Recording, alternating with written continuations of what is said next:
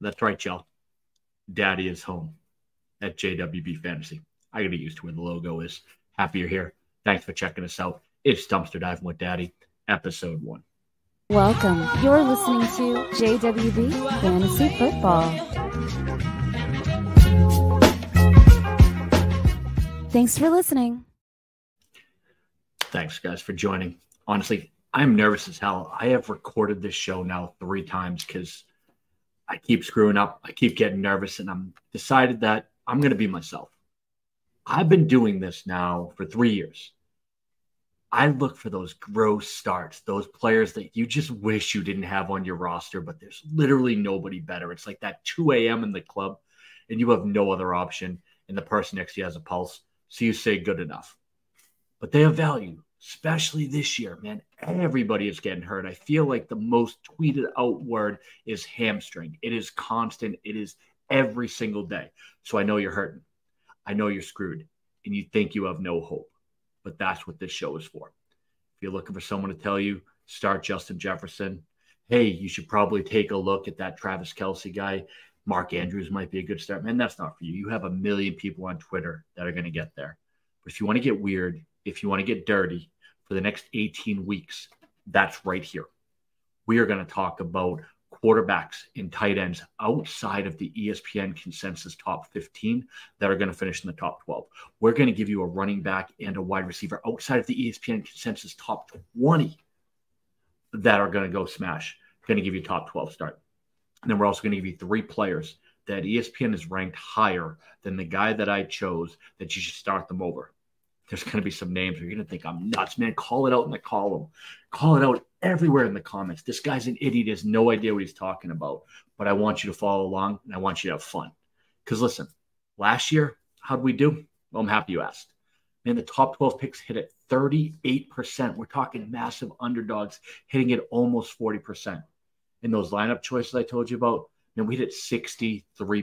When you're talking underdogs, that's not half bad. That's what you're looking for. So if you're down in the dumps, if you're looking at your team and you're wondering, who should I start? This is the show for you. These guys might be on waivers. If they're not, you're going to be able to get them in trade for next to nothing because we're dumpster diving. They're waiver wire fodder. They're fantasy trash. But one man's trash is another player's treasure. And that's what we're going to find out. So today, I'm going to give you a little bit of flavor. Just a little bit, just a tip, if you will. Just see if you like it. I'm going to give you 4 players that I think are going to smash. Next week, what we're going to do first and foremost, which is super important, is we're going to do accountability. I am going to tell you how they finished. What did we get right? But most importantly, what did we get wrong? What did we learn from it? Is there something in the process that went off? And as the season goes on, what's great is we're going to get more data. We're going to learn more about these defenses. We're going to find out who can't cover the slot worth a damn. We're going to find out whose front 4 is trash. We are going to find out who are those lineups you have to pick apart. Last year, man, I would start any tight end against the Arizona Cardinals. Anyone. You could have rolled out Mike Gesicki, my least favorite player in the world, and I'm smashing him in my lineup because everybody was scoring on the Arizona Cardinals. Everybody, I'm not going to make a dirty joke about that, but you know where I'm going with it. So today, these 4 guys, you're going to feel gross. You're going to feel just that nasty feeling like I can't put them in my lineup, but you can and you should because the only thing more important than talent is matchups. And if there's a soft schedule for a decent player, they can become a star for just 1 week. And that's all you need them for. Once we're done here next week, throw them back aside because I'm going to give you 4 more.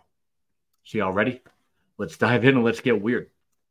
Starting right out at quarterback, man, I don't think I actually have this guy on any roster. There's been some people that have been tweeting about him because they want to retweet it later, show you how smart they were just in case he blows up.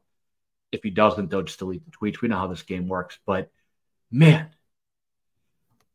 Washington Commanders, Sam Howell, it just feels gross. But you know what's worse and more gross than Sam Howell is the Arizona Cardinals, who were 21st in points allowed against opposing quarterbacks last year. And what did they do? Nothing. They just got rid of Isaiah Simmons, which honestly, it's probably for the best. They didn't know how to use him. But now you have Sam Howell showing up, and he's coming in at quarterback 19.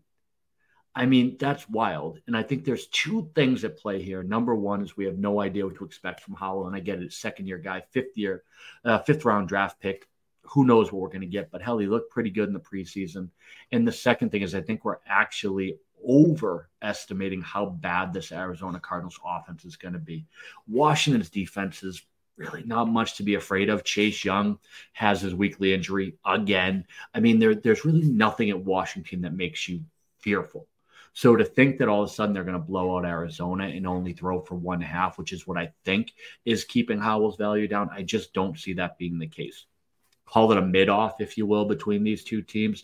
But I think it's going to go 4 quarters. It's going to be close enough. Hell, Arizona might ruin their chances for the first overall pick this week. I mean, if they're going to win one, hell, this might be the one.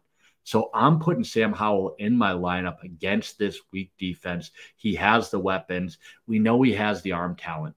So who are we going to start him over? Well, right out of the gate, and I'm starting him over Anthony Richardson against the Jags. Without Jonathan Taylor there, I just don't see that Indianapolis Colts offense doing anything. I think Richardson's been trying to stay in the pocket a little too much. I think you're going to see him grow and explode. I just don't think it's going to be this week. Want another big name? Well, Russell Wilson against the Raiders. Sure, the defense doesn't scare you, but you know what does? Russell Wilson. I mean, that guy had no control over the offense, and now he's trying to learn that Sean Payton offense. Maybe that brings some value. Probably not week 1. And then lastly, Deshaun Watson in an in-state rivalry against the Bengals. Watson just doesn't look like he has it after being off from football for now a year and a half. I'm just not trusting him in any lineup. Howell over those 3, all of which rated higher than him on ESPN this week. So what about running back? Raheem Mostert. Don't worry, I'm not going to make a lame-ass must-start joke, but Raheem Mostert is a guy coming in at running back 29 against a weak LA Chargers defense. I mean, you're talking a high-scoring matchup with the team that just can't stop the run. And Mostert's the last man standing. Jeff Wilson on IR. A-Chain did practice in full, but man is coming off of an Undertaker-style power bomb that wrecked his shoulder and hasn't had time to learn the offense. So while he might get a little bit of run, this is Mostert's backfield this week. Don't get it twisted. And now you're talking about a team that was 24th against opposing running backs in a high-scoring game. What else do you want? There is literally no reason to have Mostert on your roster if you're not going to play him in this particular lineup. Get him in there. This is an easy top 12 start. If you're going to listen to one of the 4 guys I give you, this is absolutely the one. So who are we putting him over? And I'm not touching Najee Harris against that 49ers defense. James Cook with Damian Harris looks like he's taking the goal line carries. And really what's a stout New York front 7 of the Jets, not interested. And Alexander Madison against Tampa, I just don't see it. Not that much talent. Give me Raheem Mostert over those 3. Top 12 smash. That's going to be my guarantee for the week. Let's see if it comes true.